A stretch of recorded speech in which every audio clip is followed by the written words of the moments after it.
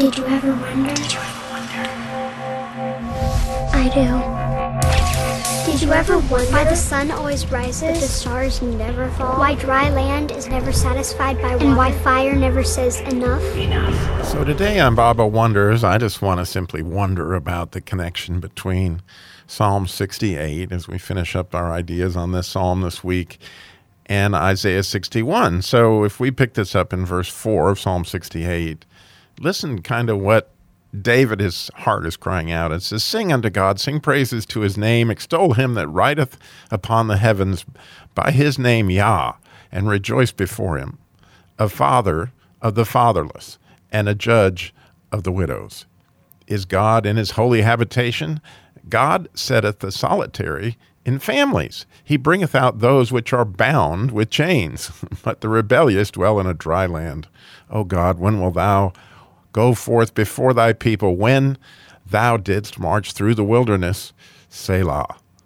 The earth shook, the heavens also dropped at the presence of our God. Even Sinai itself was moved at the presence of God, the God of Israel. Thou, O God, didst send a plentiful rain, whereby thou didst confirm thy inheritance when it was weary. Thy congregation as dwelleth therein, O God, prepared thy goodness for the poor. The Lord gave the word. Great was the company of those that published it. Kings of armies did flee apace, and she that tarried at home divided the spoil. Though you have lined among the pots, ye shall be as the wings of a dove, covered with silver, and her feathers with yellow gold. When the Almighty scattered kings, it was as snow on Salmon. The hill of God is as hill of Bashan, and a high hill as high as Bashan. Why leap ye, high hills? This is the hill which the Lord God desireth to dwell in. Yea, the Lord will dwell in it forever. The chariots of God are 20,000, even thousands of angels. The Lord is among them, as in Sinai, his holy place. Thou hast ascended on high. Thou hast led captivity captive. Thou hast received gifts for men, yea, the rebellious also, and the Lord God might dwell among them."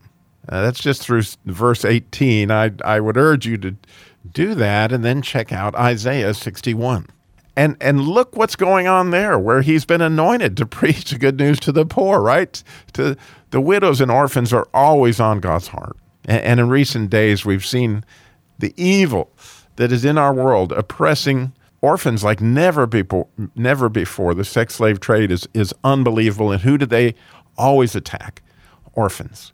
The widows of this world are left there with no protection for their children. It's almost unbelievable what was going on as things become more and more, in the light, as God begins to provide light into this horrible slavery that's going on.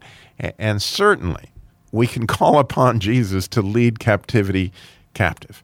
I'd love that connection to pray Psalm 68. Look at Isaiah 61 and see that, none of this stuff's getting by God. He's right on top of it. And like the sun, his rays are going to come down here, and he is going to bring light into the chaos. Enjoy Psalm 68 this week. Do you ever wonder?